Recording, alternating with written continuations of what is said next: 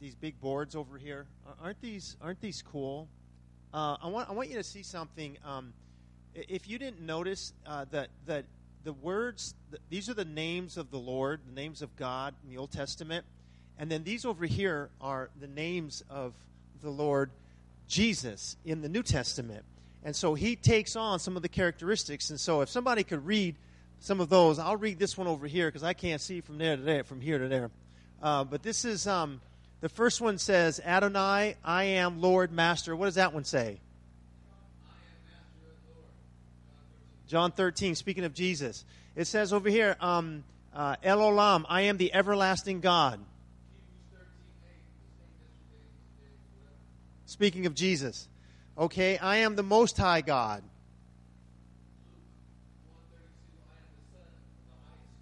All right. I am the Lord of hosts, Yahweh Sabaoth, the Lord of hosts. Captain of lords and hosts. I am the Lord who provides. Okay, this one over here says, Elohim, I am creator, judge. Okay, this one is Yahweh, I am the existing one. Okay, Yahweh Ra'ah, I am the Lord your shepherd. Oh, Jesus says, right? El Shaddai, I am the Lord God Almighty. Jesus. Yahweh Rapha, I am the Lord who heals. Yahweh Mikadishim, I am the Lord your sanctifier. Who sanctifies. Kwana, I am jealous for my people. I'm the bridegroom. Yahweh Nisi, I am the Lord your banner. All right. Yahweh Shalom, I am the Lord your peace. Ooh, Jesus said that. Okay. Yahweh Tzidkenu, I am your righteousness, or the Lord your righteousness. I am the resurrection and the life. Isn't that cool? It's cool, you know. That's why so often in the New Testament, they were ready to kill Jesus. We're going to look at that in John chapter 8 in a little bit because of the things that he said. You know, he claimed to be God. He took on the names of God and certainly the characteristics of God as well. So we're in Exodus chapter 3. We're in Exodus chapter 3. Moses, if you remember 2 weeks ago, or last week, I guess, 2 weeks ago, Moses failed in his attempt to lead the people of God. And he's going to spend the next 40 years in the wilderness decompressing from Egypt. Okay? He had spent the first 40 years of his life living in Egypt. And now the Lord had taken him to the backside of the wilderness to tend sheep so that he could deprogram him of Egypt and so that he might be able to press into God. Now, it may have seemed like nothing was going on, but God was at work. 40 years tending sheep, it may seem like nothing was going on, but God was at work. He was at work in Moses, and he was at work in Israel. Israel is in captivity. They are in bondage. But they are coming to the place of the end of that captivity, but they don't know it yet. Well, the only one who knows it is the Lord. So you never know what God's up to on the other side of the mountain. Right? You never know what God's up to on the other side of the mountain. And when you are on the backside of the mountain, it's a good thing to wait until you get further instruction, because you don't want to leave the mountain too early. If you're in the backside of the mountain or in the wilderness, you want to wait there until God gives you further direction on what needs to take place. So let's look at verse 23 of chapter 2 of Exodus, verse 23 through 25, just so we can get the context for chapter 3. So it says, Now it came about in the course of those many days that the king of Egypt died, and the sons of Israel sighed because of the bondage, and they cried out, and their cry for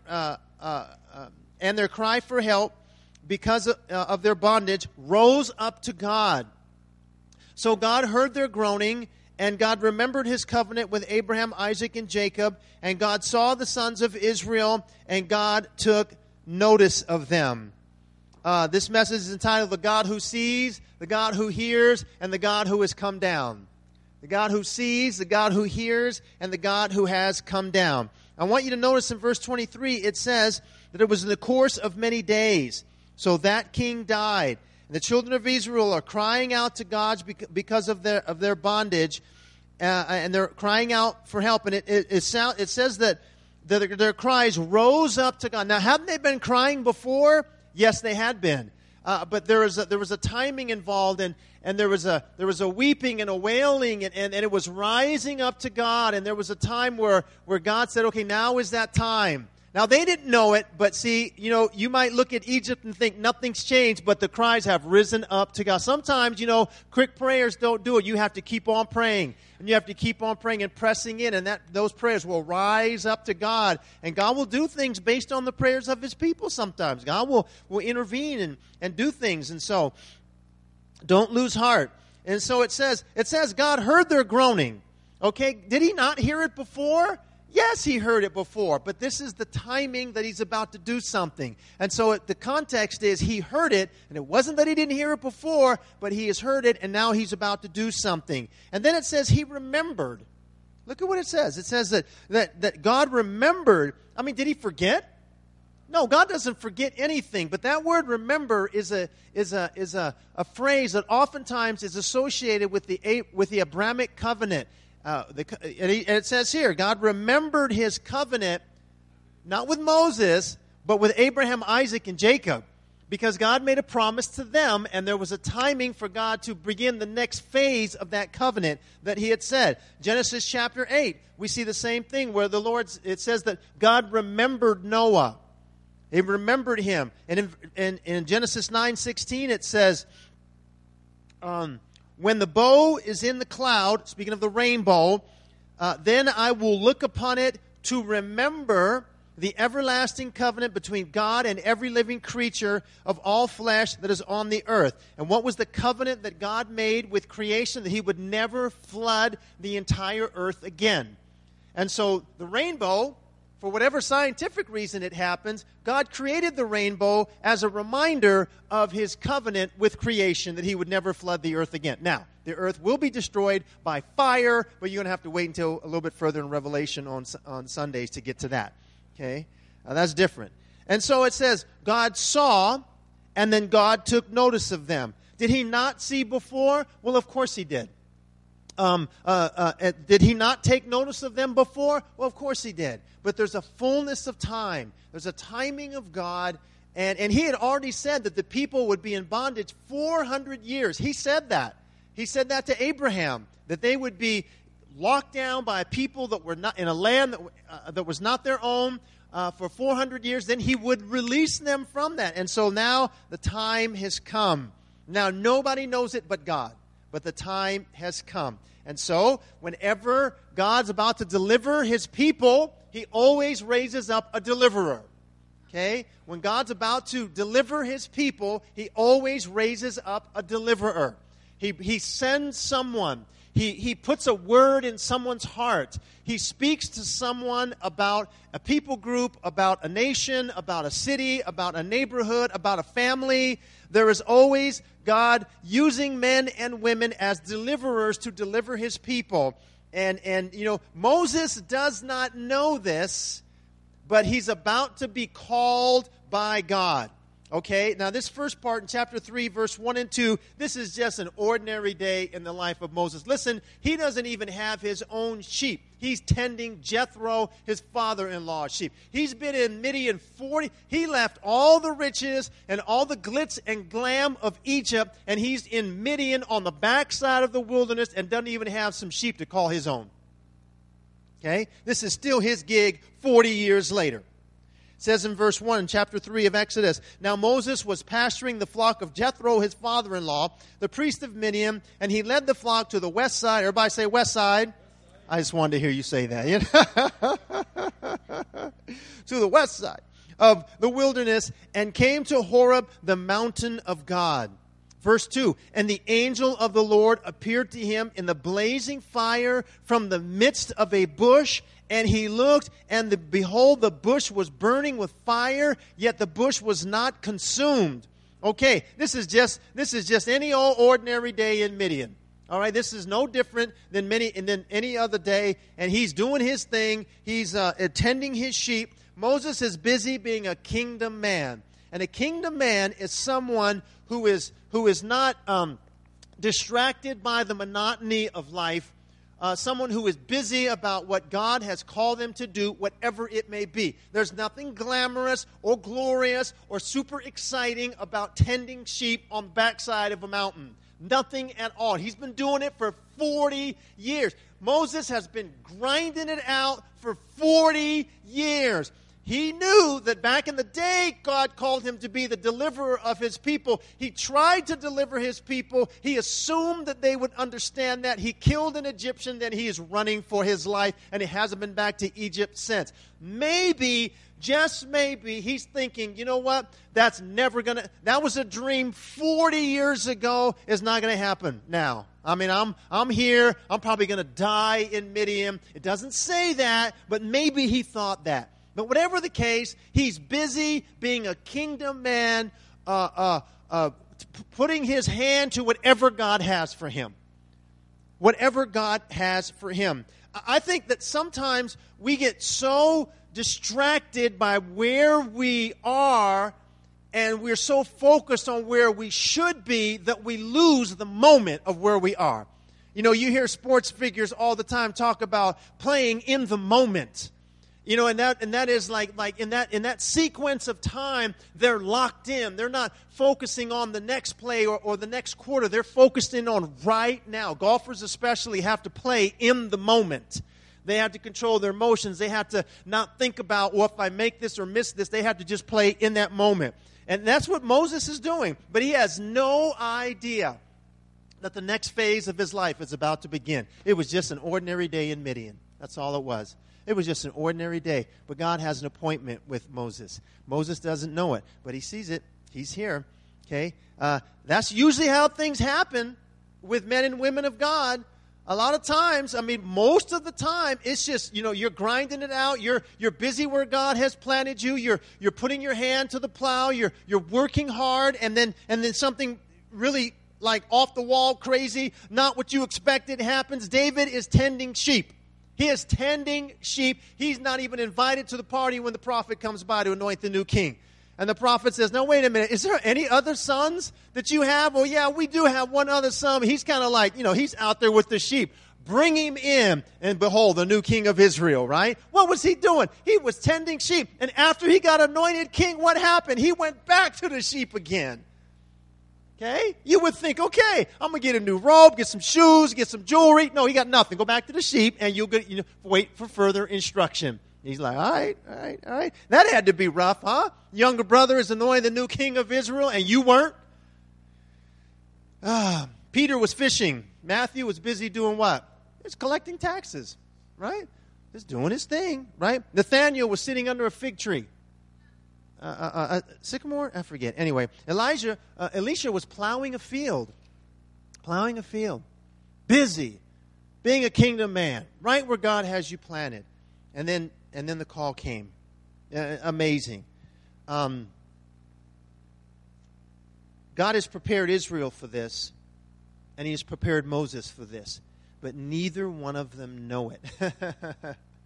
Verse 2 through 6 says, "And the angel of the Lord appeared to him in a blazing fire from the midst of a bush. And he looked, and behold, the bush was burning with fire, yet the bush was not consumed." Would that not get your attention? And this bush is burning, but it's not burning up. I don't even smell smoke. It's just burning. Like we understand, gas-fired bush, but this thing didn't have that. And it says, who appeared to him? The angel of the Lord, right? Who appeared to him? Okay, keep that in mind. Okay, so Moses said, "I must turn aside now and see this marvelous sight, why the bush is not burned up." When the Lord saw that he turned aside to look, okay, when did the Lord call out to him? When he turned aside to look. Keep that in mind. So when the Lord, wait a minute, let me just back up verse 2 again. It says, who appeared to him in the blazing fire? Okay, the angel of the Lord. Verse 4 says, when who saw that he turned aside? The Lord. When the Lord saw that he turned aside to look, God called to him from the midst of the bush and said, Moses, Moses. And he said, here I am. And he said, do not come near. Remove your sandals from your feet, for the place on which you are standing is holy ground. He said also, I am the God of your father, the God of Abraham, Isaac, and the God of Jacob. Then Moses hid his face and was afraid to look at who? God. Okay. The angel of the Lord appeared to him in the midst of burning fire from the midst of a bush. Verse 4, God called from the midst of the bush. Moses hid his face. Then Moses, take off your sandals, because the place that you are standing is holy ground. Okay, what made it holy? The presence of the Lord. Joshua 5:13. There was a man with a sword, with a sword drawn, and Joshua says, "Are you for us, or are you for our enemies?" He says, "Neither, but I'm captain of the Lord of hosts." Okay. Now, here's what I believe about that. I believe that this is none other than Jesus Christ, the pre-incarnate Jesus Christ. Because oftentimes he shows up in the Old Testament as the angel of the Lord, and then there's some attribute of God. Here, the angel of the Lord appears, and then the Lord speaks. I believe this is Jesus Christ. Anyway, Moses says, here I am. Here I am. Isaiah, when he was commissioned, his response was when he saw the king and he saw a vision of heaven and said, "Woe is me, for I am ruined, for my eyes have seen the king, the Lord of hosts." There was a seraphim that came down and took a coal from the altar and touched his lip. And it says, "Behold, your iniquity is taken away, and your sin is forgiven." Having been purged, having been cleansed, Isaiah responds to the Lord. The Lord said to him, "Whom shall I send? Who will go?" And he says, "Here I am, send me." And the Lord said, "Go." So Isaiah was ready.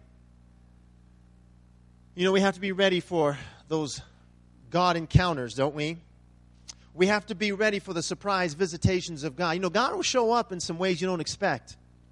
It might be a burning bush, might be somebody, might be some reminder, might be the sunset, might be the sunrise, might be flowers, might be a hummingbird. You know, you never know how the Lord will speak to you.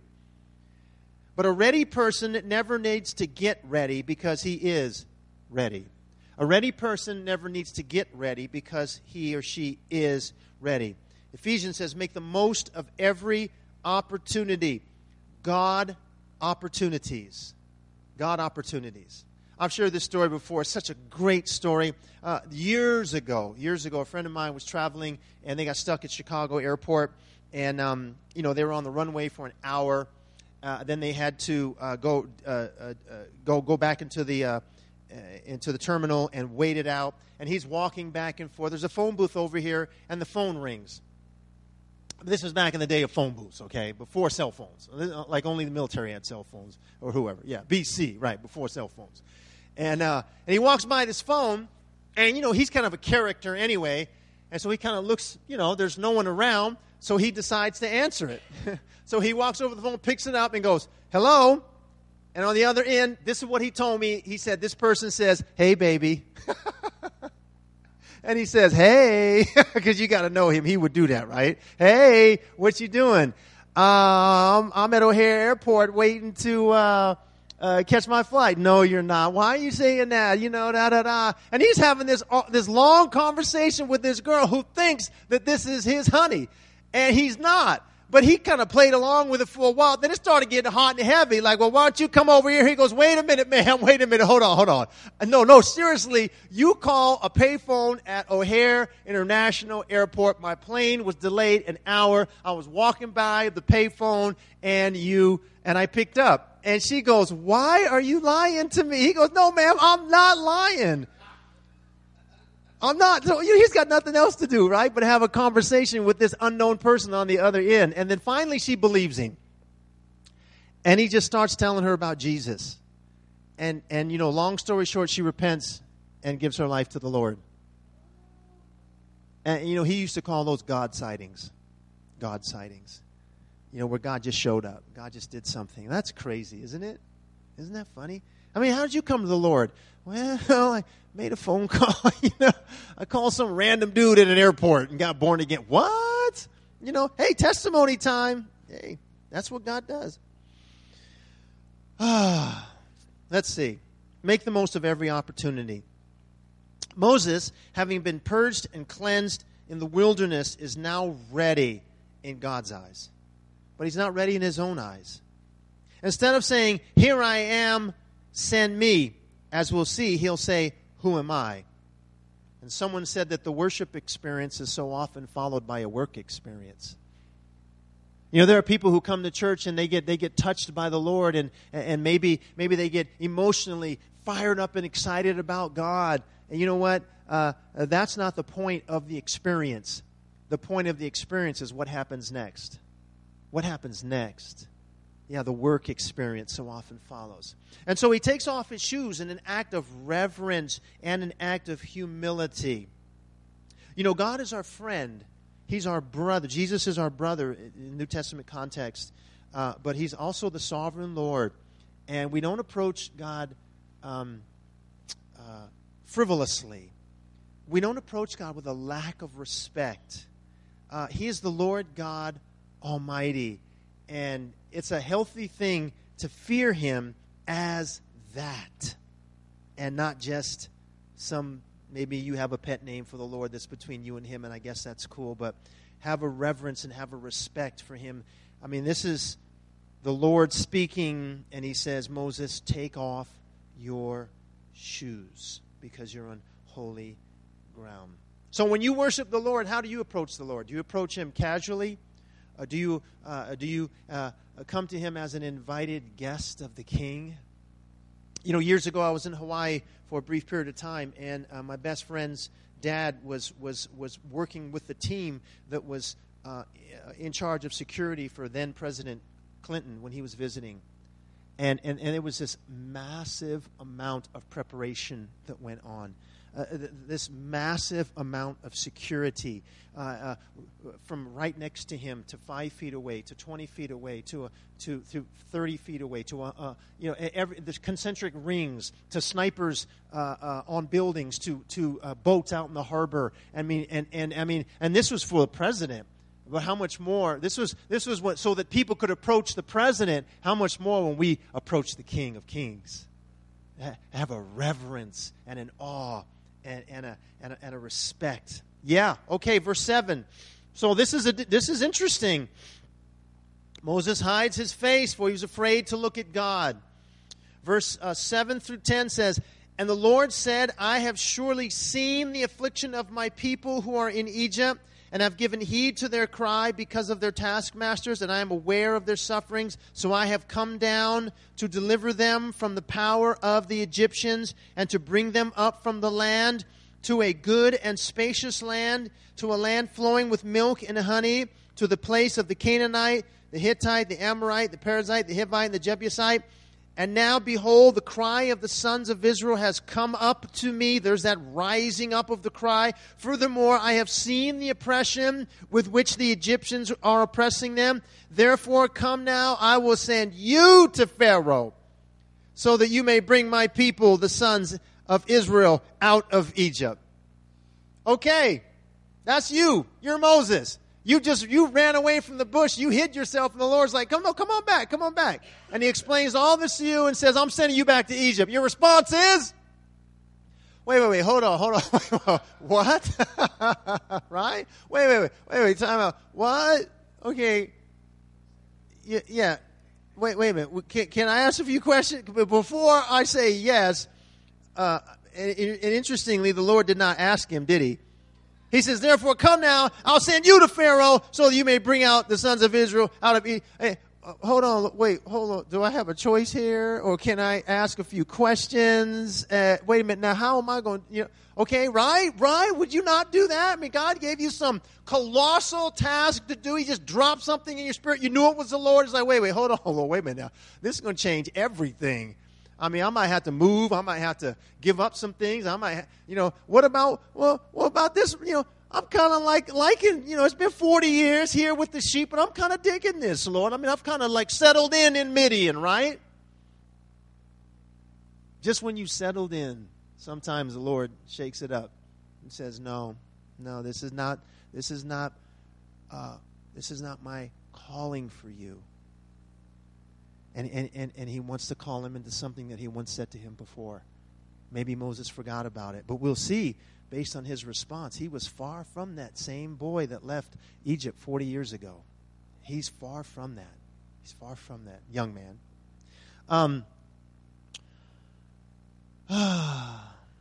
There are those who try to run from God, somehow thinking that maybe God doesn't see. Psalm 115 speaks of idols that have ears but can't hear, eyes but can't see. They have noses but can't smell, hands and feet. But God says, I've seen the affliction. I've heard their cry. I'm aware of their suffering. And I have come down. Maybe you felt alone. Maybe you felt at some point, God, do you really hear? Do you really see? During a crisis time, do you wonder, does God even care? God, how much longer, oh God, do I need to be in this pit? How much longer? And God says, you know what? I see. God sees all things. Hey, God sees all things. God sees all things. All things. Everything. Nothing is hidden from his sight. A sparrow falls to the ground and dies. God knows. A hair plops out of our head. You lost a hair there, didn't you? What? I mean, and it's not just like, well, okay, God, how many hairs do I have now? That's not it. The point is, he knows you that well, and he sees all things to the infinite degree. God sees. God sees the inward parts. He sees, and he knows. Not only sees what we do, but he knows the motivation for why we do it. But which sometimes we don't even know. Why'd you do that? I don't know. I don't know why I did it. Well, God knows why we did it, because he knows the core, the deepest part of who we are. God sees. Psalm 34, the eyes of the Lord are toward the righteous. Job 36, he prayed that he wouldn't withhold his eyes from the righteous.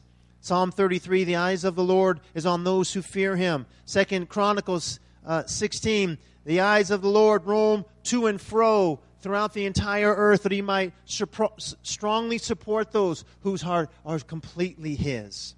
Genesis 16, Hagar is in the wilderness. She's running away from Abraham and Sarah. And the Lord says, return and I will multiply you. And she says, thou art a God who sees. I didn't think anybody saw me out here in this wilderness. God, you saw. And thou art El Roi, the God who sees. Right? Now, but not only does he see, he hears. It's easy to feel like God doesn't hear, because sometimes our timing is different than God's timing. We say, God, do you see this? And God says, I see it, but it's not the right time yet. From the groanings of chapter 2, verse 24, to this time, Moses is ready. Daniel chapter 12, I heard, but I didn't understand. Not what shall be at the end, what shall be the end of these things. The Lord says, go thy way, for the words are closed up and sealed till the time of the end. Blessed is he that waiteth. Sometimes it's not the right time. Yeah? It's not the right time. Sometimes because of sin in our life. You know, continual sin, just not ongoing, just sin, and, we kind of settle into our sin.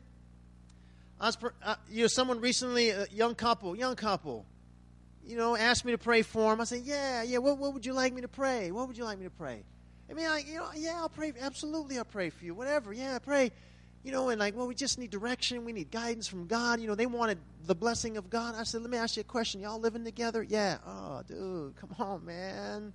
Come on. Okay, now, I'm not judging you. I'm not saying, but you already know that your living situation's not right, and you want a blessing from God. You want to hear from God. You want to move out in God, and you're living in sin. Okay, that's not going to happen, bro. We know. Okay, so what are you asking me here? Why don't you, Call it love or call it quits. Why don't you get married or move on? Why don't you get your relationship right this way and you'll get it right that way? You know? And we've all made relationship mistakes. We can all say, oh boy, yep. Well, I've done that, man. Yep. But maybe the reason you're not feeling like you can move forward in God is because you're walking in sin. Psalm 66, if I regard iniquity in my heart, the Lord will not hear me. And the word for regard there is cherished.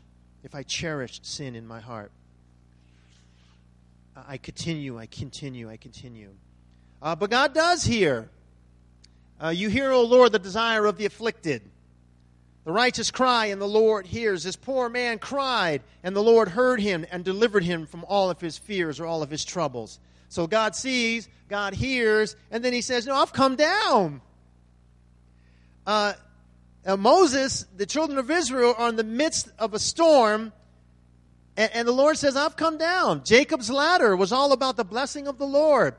Jacob wrestles with the Lord, right? Wrestles with the angel of the Lord and says, surely the Lord was in this place. I didn't know it. Jacob was at the lowest point of his life, and God visited him in that low point. How many of you would say amen? I know, God will definitely visit you at the low point. Sometimes he doesn't show up yet because you haven't gone down low enough yet. The Lord said, no, not yet. No, God, where are you? Not yet. Then you get to a point, it's like, yes. Moses, by the way, is a very humble man. Now, 40 years later, he may not have been before, but now he's very humble. Look at verse 11 and 12. Here's his response. How would you respond? Oh, Lord, I'm out of here. Well, just point the direction, Lord. I can't wait to get out of Midian. No, I think Moses had settled into Midian. I think it had become familiar to him and comfortable for him. Whether or not he believed he would ever deliver the people again, he does ask about whether or not he's the guy for the job. So maybe he just figured that was never going to happen again, and he buried that. I don't know. But look at his response. Moses said to God, who am I that I should go to Pharaoh and that I should bring the sons of Israel out of Egypt? Wait a minute, 40 years ago, you thought you were the man. Oh, I see. He's been humbled in the wilderness, and now he's like, Lord, I am not. Who am I? Woo! Do you get that? You see how far he's come and how long it's taken? Who am I? Verse 12, and he said, certainly I will be with you, and this shall be the sign to you that it is I who have sent you. When you brought the people out of Egypt, you shall worship God at this mountain. I'll tell you how you'll know, Moses. You're going to go and deliver my people. You're going to come back to this mountain right here. And you're going to look up and say, oh, okay, Lord, okay. And the Lord's going to say, I told you, right? You're going to come right back to this mountain. But look how humble, because humility is essential if you want to be a great man or woman of God. Great, you must be humble. You must be humble. If you're not humble, you can fire people up, and it could be you could have a big stuff happen for you, but it won't be of God. Because you can fire up people to support stuff and do things, right? But the Holy Spirit won't be there. No, you want to be great in the kingdom, be the least. Proverbs 15, before honor comes humility. Saul said, the King Saul said, am I not a Benjamite of the smallest of the tribes of my family and the least of all the families? David said, is it trivial in your sight to become the king's son-in-law, since I am a poor man and lightly esteemed? That was after he slayed Goliath. After he's invited into the king's house by marriage. He's like, this is not a light thing. I'm a poor man, David. Wait, David, you've already killed Goliath. You ought to be like, yeah, man, you know what? I got that coming. I just killed Goliath, man. This is part of the entourage, part of the kickback. This now I'm about to get paid now. No, man. How was King David used? Isaiah says, woe is me, for I'm ruined.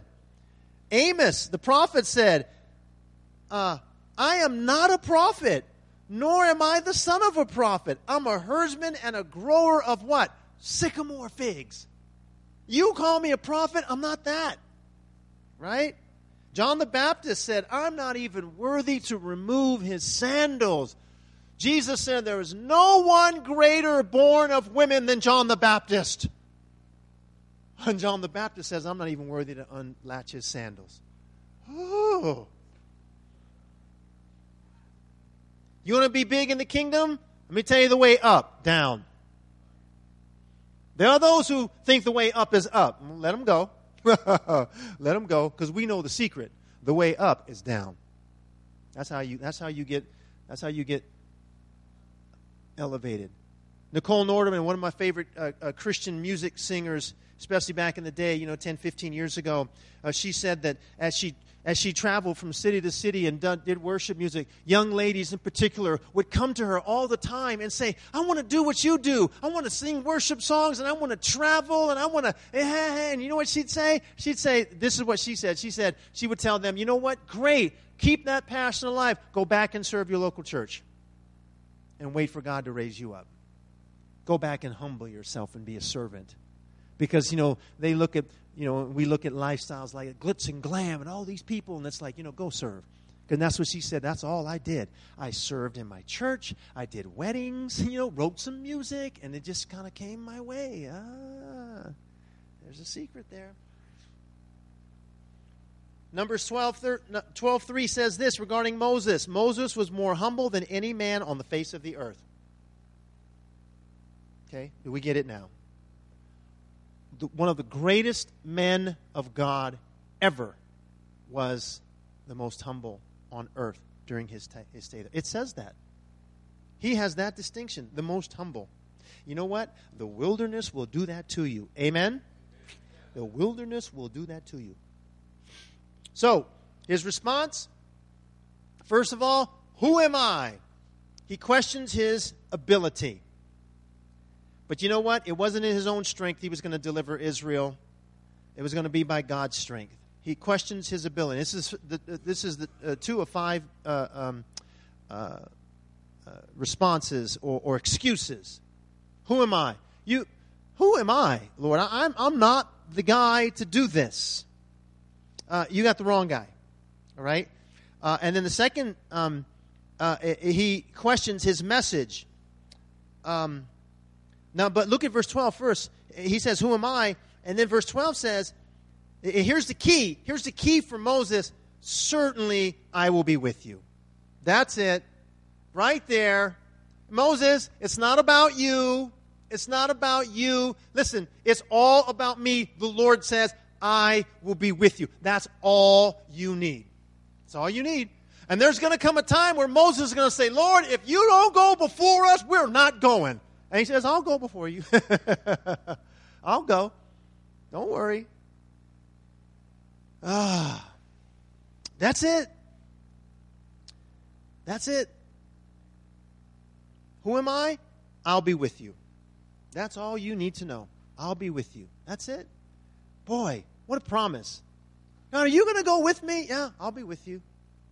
David said, though I walk through the valley of the shadow of death, thy rod and thy staff are what? With me. You're there. Hey, I'm not going to go on my own, Lord. I'm not asking you to go on your own. I'm asking you to go with me. What an invitation. God invites us to join him in his work and says, will you walk with me? Now listen, he could do it all by himself because that's what God does. But he says, will you go with me? Wow. I love that. Verse 13, it says, here's Moses' second excuse. Moses said to God, behold, I'm going to the sons of Israel, and I shall say to them, the God of your fathers has sent me to you. Now they will say to me, what is his name? What shall I say to them? Why? Because all the gods in Egypt had names, as we'll see when we get to the plagues. And it's like, no, they're going to ask me your name. What am I supposed to say? Okay. Look at what he says. God said to Moses, I am who I am. And he said, thus you shall say to the sons of Israel, I am has sent me to you. Somebody read John chapter 8, verse 24.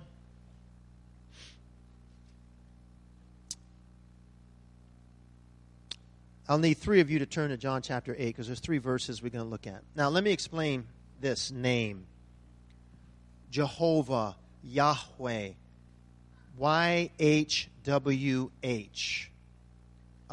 Hebrew, ancient Hebrew, originally written without vowels, so you had YHWH. The true pronunciation, 24, the true pronunciation is entirely lost.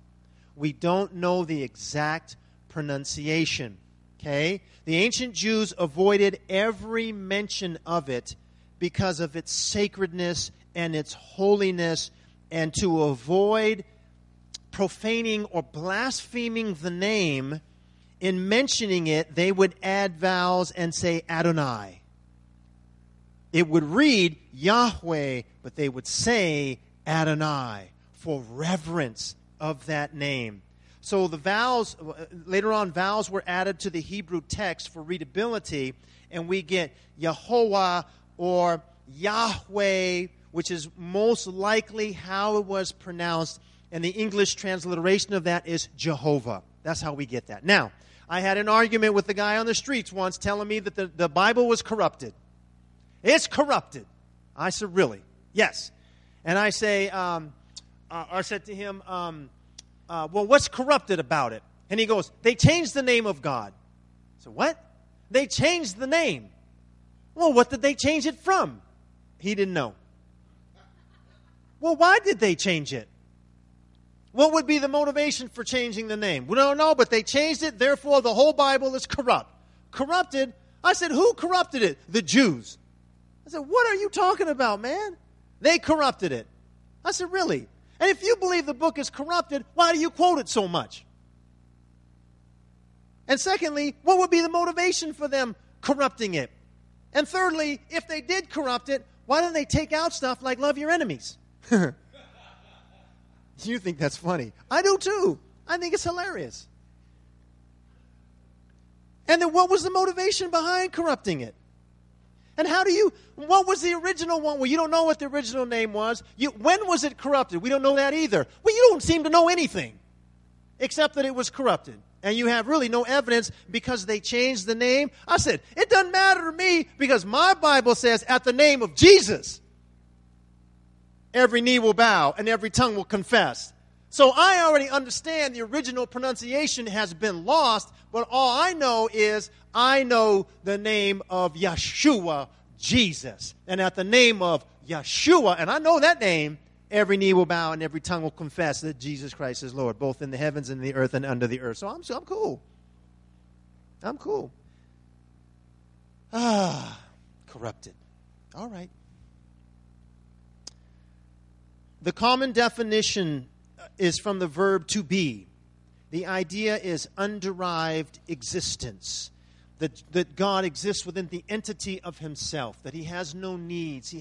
He's not lacking in anything. Everything else in creation is dependent upon something, someone for existence. He is that in a sense in which no other is. He is because he is. He is. Now, John chapter 8, if you would, somebody read verse 24, please.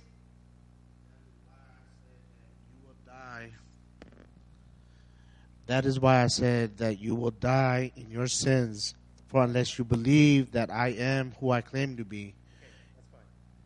Unless you believe that I am who I claim to be. Okay? I am. Okay? John 8:28. Somebody have that? John 8:28. You could shout it out, please.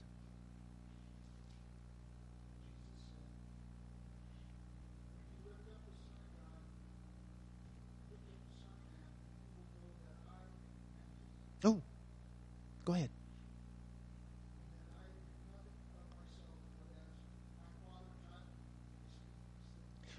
Okay, and the he, H-E, is that in italics? Yeah. So what that means is that that's added for our understanding. What did Jesus say? I am. John 8:58, one of my favorite ones. Go ahead.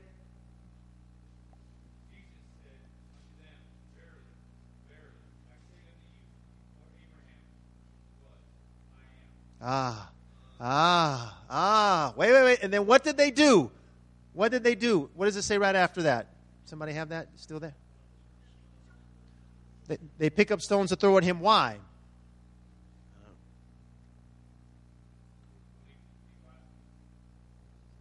It says, but Jesus was hidden from them and left the temple. They picked up stones to stone him because he claimed to be a God? No. Because he says, before Abraham was, because he said, Abraham saw my day and rejoiced. And they said, you're not even 50 years old. How do you see Abraham? And he says, before Abraham was, I am. And they went, I am. And they pick up stones to stone him. Not because he claimed to be a God, because he claimed Yahweh. He claimed to be one with, oh man. Okay. He will be to Moses and his people whom he will be. He doesn't reveal himself to Moses as God the Creator or the God of power, Elohim, but Wycliffe says as the personal God of salvation, and all that contains, all that I am contained shall be manifested through the ages to come, culminating in him whose I am lights the pages of the New Testament. And so God is a personal God. Jesus is a personal Savior. The Holy Spirit is our helper. The light came to Moses through the bush, and he said, I must turn to see. When the Lord saw that he turned to look, God called him by name. Which you have to wonder how he figured, like, this image, how does he know my name? Anyway, Jesus is the light of the world. You must turn and see. And when Jesus sees that you turn and look, he will call you by name as well. Moses is just getting started. Verse 15, furthermore, God said to Moses, thus you shall say to the sons of Israel, the Lord, the God of your fathers, the God of Abraham, Isaac, and Jacob, has sent me to you. This is my name forever, and this is my memorial name to all generations. And he tells them to go and gather the elders of Israel together and say to them, the Lord, the God of your fathers, the God of Abraham, Isaac, and Jacob, has appeared to me, saying, I am indeed concerned about you and what has been done to you in Egypt. So I said, I will bring you up out of affliction of Egypt, the land of Canaan, the Canaanite, the Hittite, Amorite, and the Perizzite, and the Hivite, and the Jebusite, to a land flowing with milk and honey. And he goes on, they will pay heed to what you say, and they will pay heed to what you say, and you with the elders of Israel will come to the king of Egypt, and he will say to him, the Lord, the God of the Hebrews, has met with us, so now please let us go 3 days' journey to the wilderness, that we may sacrifice to the Lord our God. But I know that the king of Egypt will not permit you to go except under, what does your Bible say? Compulsion. What else? Any other translation? A strong hand. Duress. So I will stretch out my hand and strike Egypt and all my miracles, with all my miracles which I shall do in the midst of it, and after that he will let you go. And I will grant this people favor in the sight of the Egyptians, and it shall be that when you go, you will not go empty-handed. But every woman shall ask of her neighbor, and the woman who lives in her house, articles of silver and articles of gold, clothing, and you will put them on your sons and daughters. Thus you will plunder the Egyptians. I have a video clip of a song I'd like to show you. It's called Nobody Greater. It's become kind of a theme song. And then we'll close with that. I think you have to X out of Pro Presenter or whatever it is.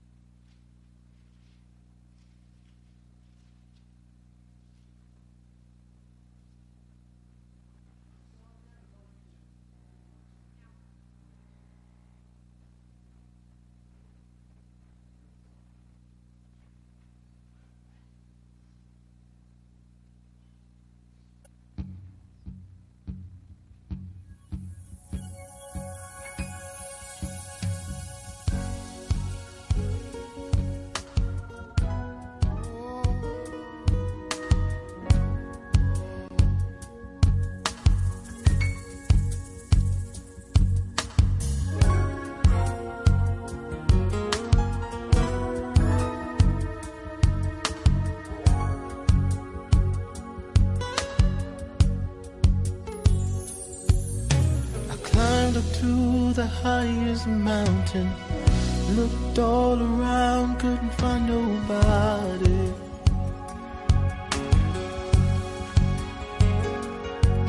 Went down into the deepest valley. Looked all around down there, couldn't find nobody.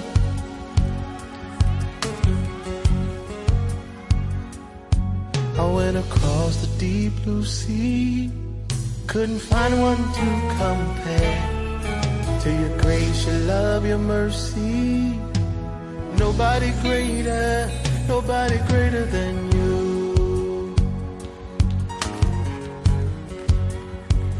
I searched all over, couldn't find nobody. I looked high and low, still couldn't find nobody. Nobody greater, nobody greater, no, nobody greater than you.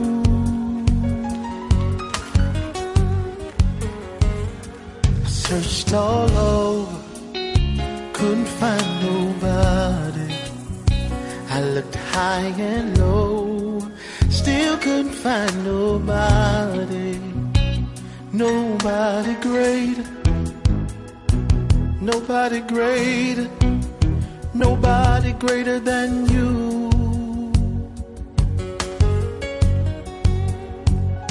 Nobody can heal like you can. Oh, most holy one, you are the great I am. Awesome in all your ways, and mighty is your hand.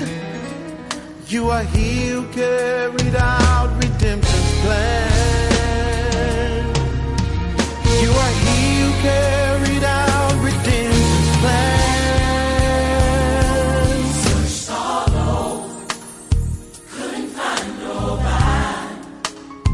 I looked high and low, still couldn't find nobody. Nobody great, nobody greater, Jesus. Nobody greater than you. Searched all over, Searched all over, couldn't find couldn't find nobody. I looked high and low, still couldn't find nobody. nobody great, nobody great, Nobody greater than you. Come on, lift those hands for real in here. Come on. Nobody greater, nobody greater, Jesus. Nobody greater than you. Nobody greater, nobody great, nobody greater, no. Nobody greater than you. Now lift those hands, singers, and let's just give him the glory. Nobody greater, Nobody greater. couldn't find nobody. Nobody greater. Nobody greater than you. Nobody greater than you. I dare you lift your hand and say that with us tonight. Come on, nobody greater. Nobody greater. Nobody greater. Nobody greater. Nobody greater than you. Nobody greater than you. Nobody like you, Jesus. Nobody greater than you. Yeah. Nobody greater. Oh. Nobody greater. Nobody greater. Nobody greater than you. Everyone in the building, just sing that tonight. That's what we came to say. Nobody greater. Nobody greater. No matter where you look or where you go. Nobody greater. Nobody greater. Nobody greater than you. Angels bow before you. Heaven and earth adore you. Nobody. Nobody greater. We came to lift you up. Nobody greater. Nobody greater. Nobody greater than you. Come on, everybody in the building singing. Nobody greater. Nobody greater. Nobody greater. Nobody greater. Nobody greater than you.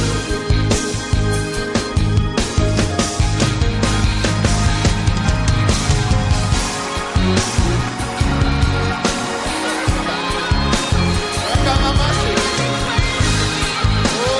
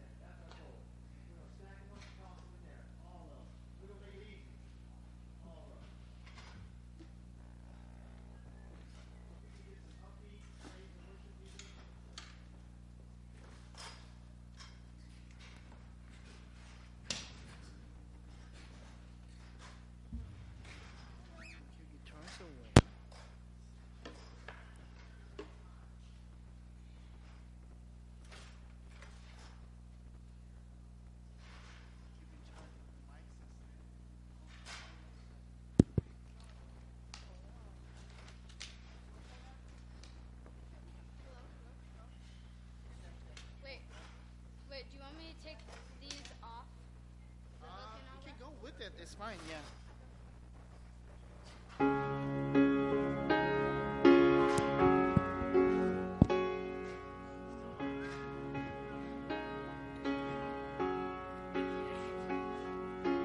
Even in the little things that never seemed too big to me, and the things I thought didn't matter much at all.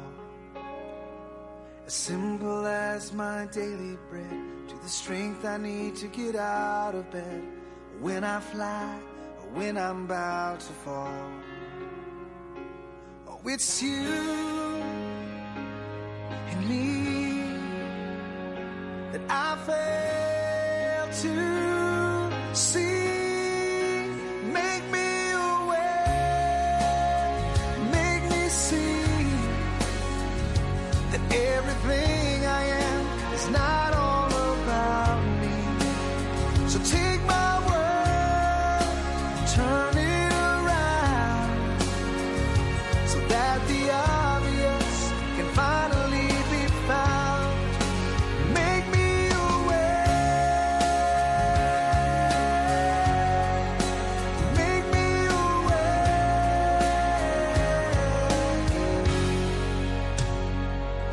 When my life is hanging from a thread, and I think about the things you said that in this moment seem so far away,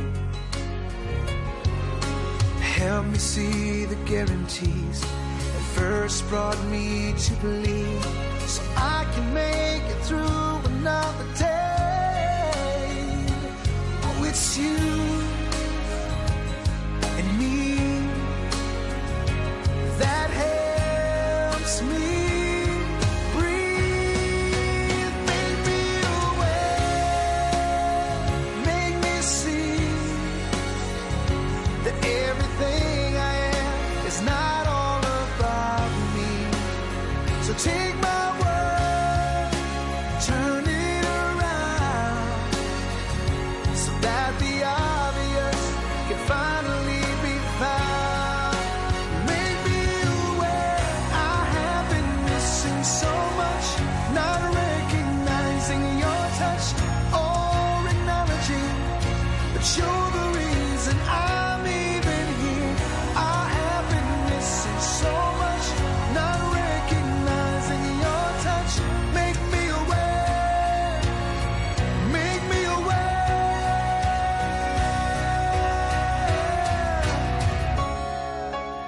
and help me see that everything I am is not all about me. Take my